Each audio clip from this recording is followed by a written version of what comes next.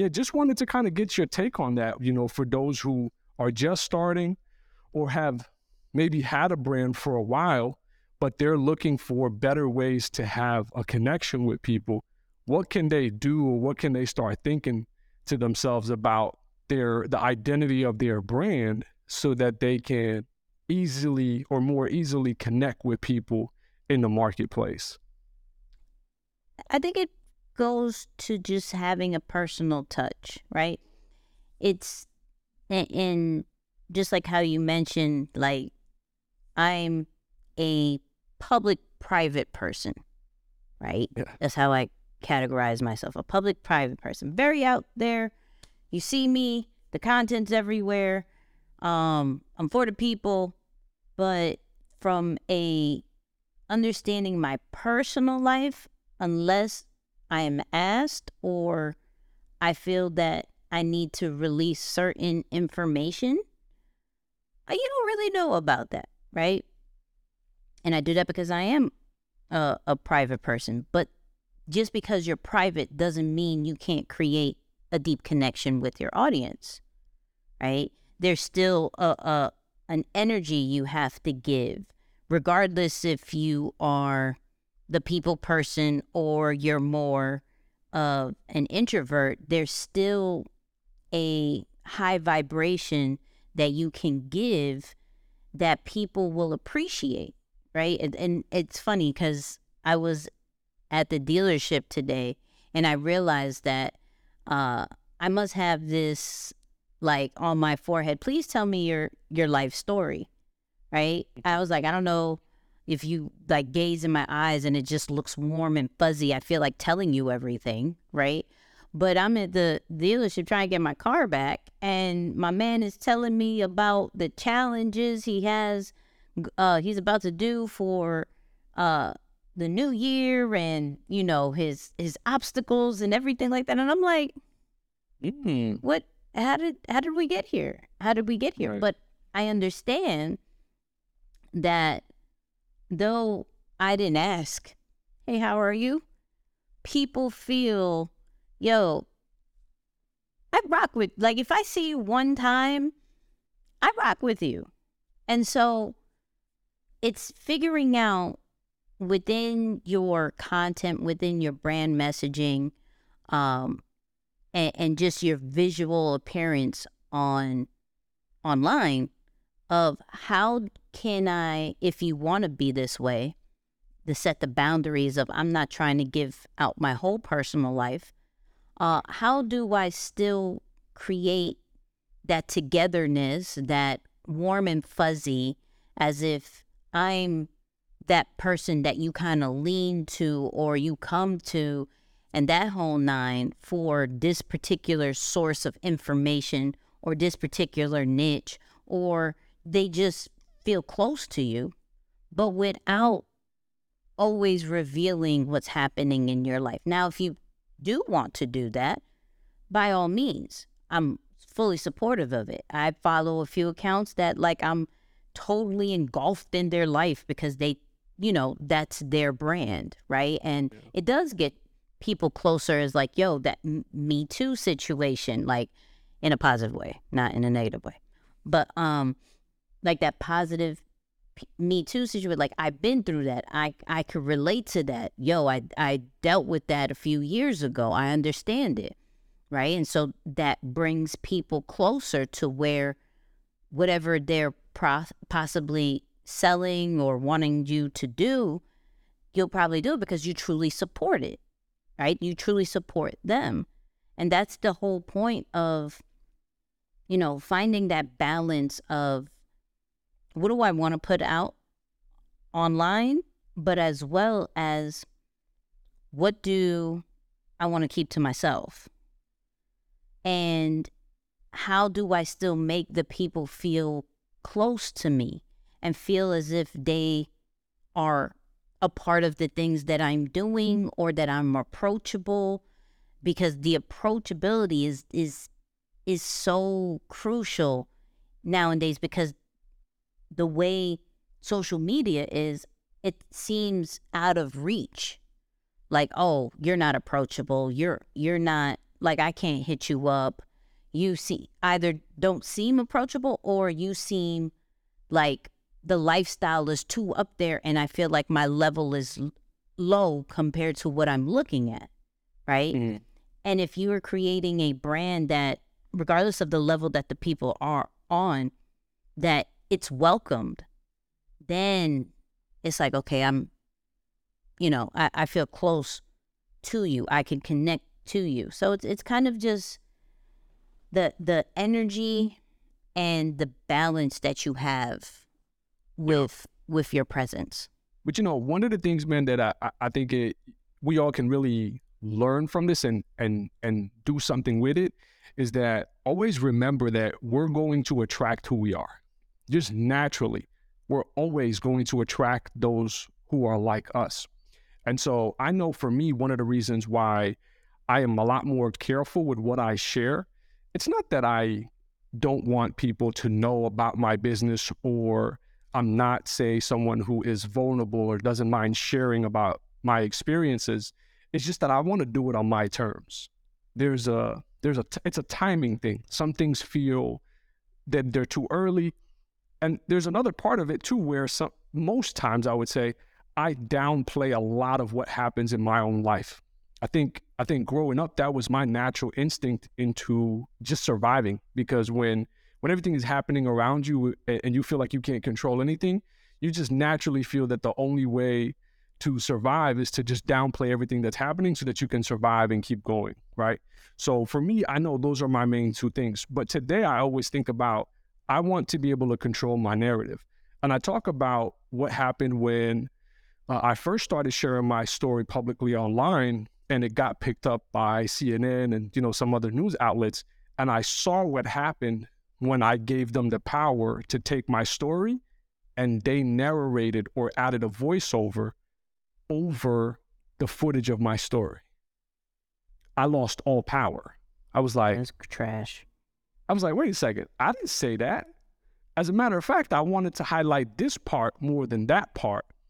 But that's when it showed me that when you're online and you're building a brand, yes, you want to share parts of your story, especially those experiences that everyone connects with, right? Like, I think everyone, to some extent, maybe some more than others, but everyone cares what other people think about them.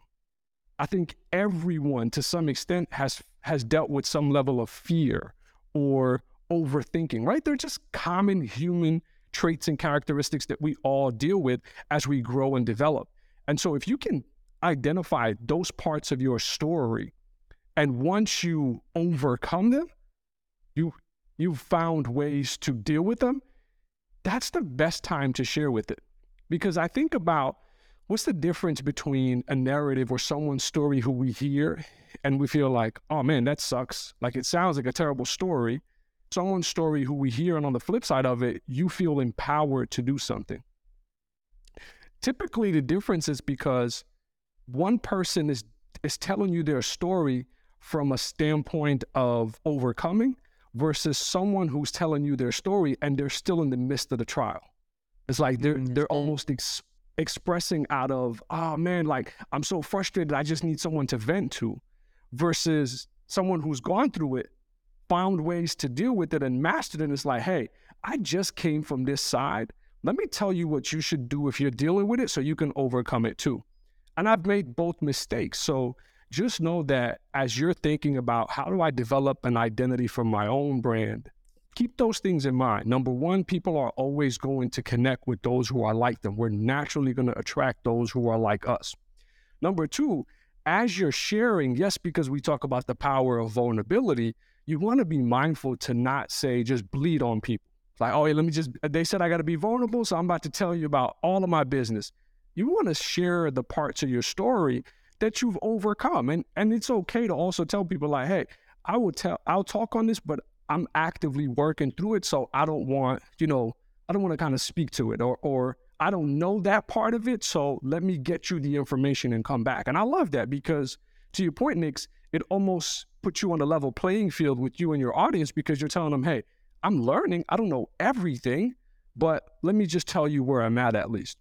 And so start to think about some of the traits and characteristics that make up your own personality. right?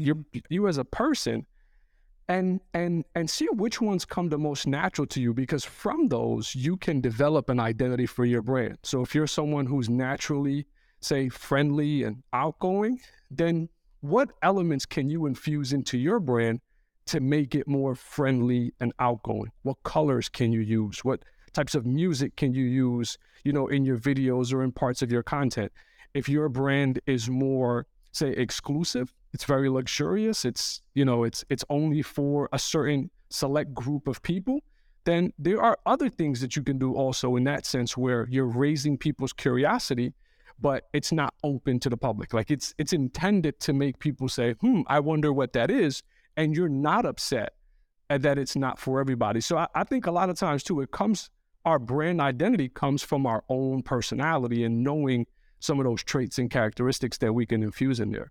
So what is your thoughts on, because it sounded as if you frowned upon, not frown, but I don't know another word right now, on the people that may be going through stuff and then go on social media to kind of dump it out on everybody, right? I think my question is, but what if they do it from a standpoint of that's their way of reaching out, and then the feedback of what they receive from their post or their live or whatever had really helped them based off what they were going through? It can be. And I mean, look, a lot of times you can see you can gauge people's response to figure out if you're on the right track or not. I mean, we talk a lot, and I always say one of the things that I've appreciated to learn from you is the concept of being to actively test your messaging to see how people will respond to it. And so if that's somebody's way of, let's say, coping or approaching what they're feeling currently, then by all means, especially if it's working for them and they say they feel good at it, I think the greatest measure of anything is the results that is producing for you. And so if what you're doing is getting you outcomes that you're satisfied and happy with, then don't change. You can tell people to just mind their own business. But if the results that you are getting in your life, they're not what you are satisfied with, then you have to make a change. And so for me, I'll never forget, it was actually recent. It happened over the summer. I was talking with someone at a small gathering and I was saying, man, your story is so powerful. You should share more about what you're going through. And he said, I definitely intend to do so, but I'm waiting until I can overcome it completely.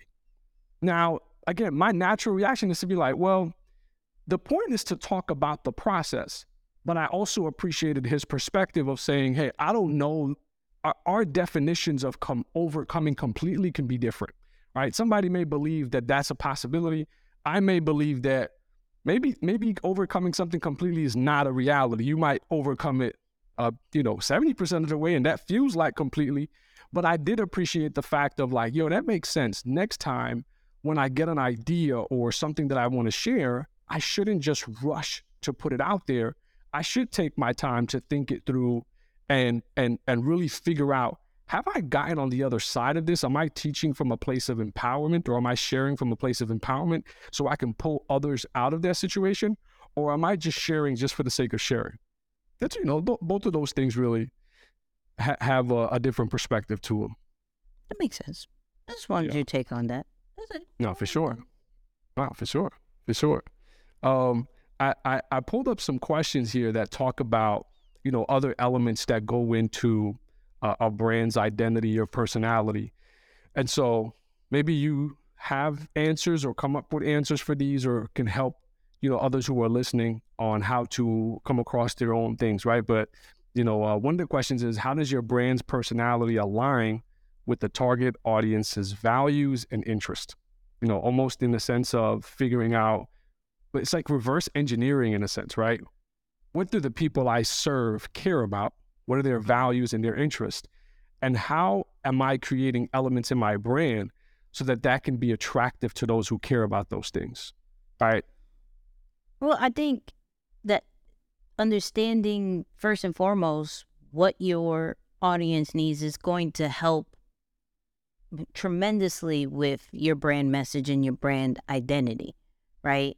You first and foremost have to identify who you're speaking to and pretty much their pain points, right? Why would they even look at your brand? By understanding that, it's going to allow you to understand certain keywords, certain language that you can now put into your copy, put into your captions, and put into your videos that specifically speak on their values and their beliefs based off the research that you do and what you do, right? So as long as you understand the audience and you've done enough research, it's not uncommon to kind of form a certain brand personality that will connect with your audience, because that's what you want to do. That doesn't take away from who you are, because you have to understand the foundation of why I'm creating this brand and what do I do different than the whole entire world in my niche. So that doesn't negate from who you are and the foundation. But in order to truly be successful, you have to understand the language of your audience. You have to understand the beliefs and the values of your audience so they can feel as if you care about that. And they can feel that you are there for their intentions and not for yours. So I do think it's important and definitely a key tip to take what they value and what they believe and kind of like merge it into what you do as a brand. You know what? One of the things I was thinking about too, and I know that CJ is a big advocate of this. But as important as it is to find common ground, meaning building your brand identity to have common ground with the audience that you want to serve and connect with, I think it's also important to be different than what is commonly or usually expected around a brand that serves that particular demographic or even industry, right? Because you start to blend into what everyone else is doing or expects out of you. So I love and I know that, you know, you speak on this a little bit as well, but this concept of the not doing. Like, okay, while there are, and the way I translate it, right, is while there are industry best standards, things that pretty much is fundamental and easily recognized across all industries, it's also important to differentiate yourself from what is commonly happening, especially when it's something that is needed but not available. I think that's one of the easiest ways to also distinguish yourself and saying, okay, what's not happening here, right? So one of the things that I've been spending my time on, quite honestly, especially when thinking of, and you and I shared a quick text on this earlier about marketing for extreme execution in the flight assessment. I'm thinking about it not from the sense of information about people and or a tool that helps you with communication, but I'm thinking about it from, okay, what are other, say, tech and assessment companies out there in the market doing, and what are they not doing? And is there a way to bring the two elements together to create a new marketing lane, right? It's like, almost think about it as memes and self-development had a baby. They would create this type of marketing, which is like a really funny yet down-to-earth way of teaching people about themselves or giving them tips and strategies to just self-identify and realize something within themselves that existed for as long as they can remember, but they just never acknowledged it or they never actively noticed it. And so that for me is kind of how I think about practicing the not doing or what's not being done to create a new type of content, at least one that feels new to me, to attract people's attention and say, hey, this is similar, but it's different, right? that attempt at trying to do the not doing.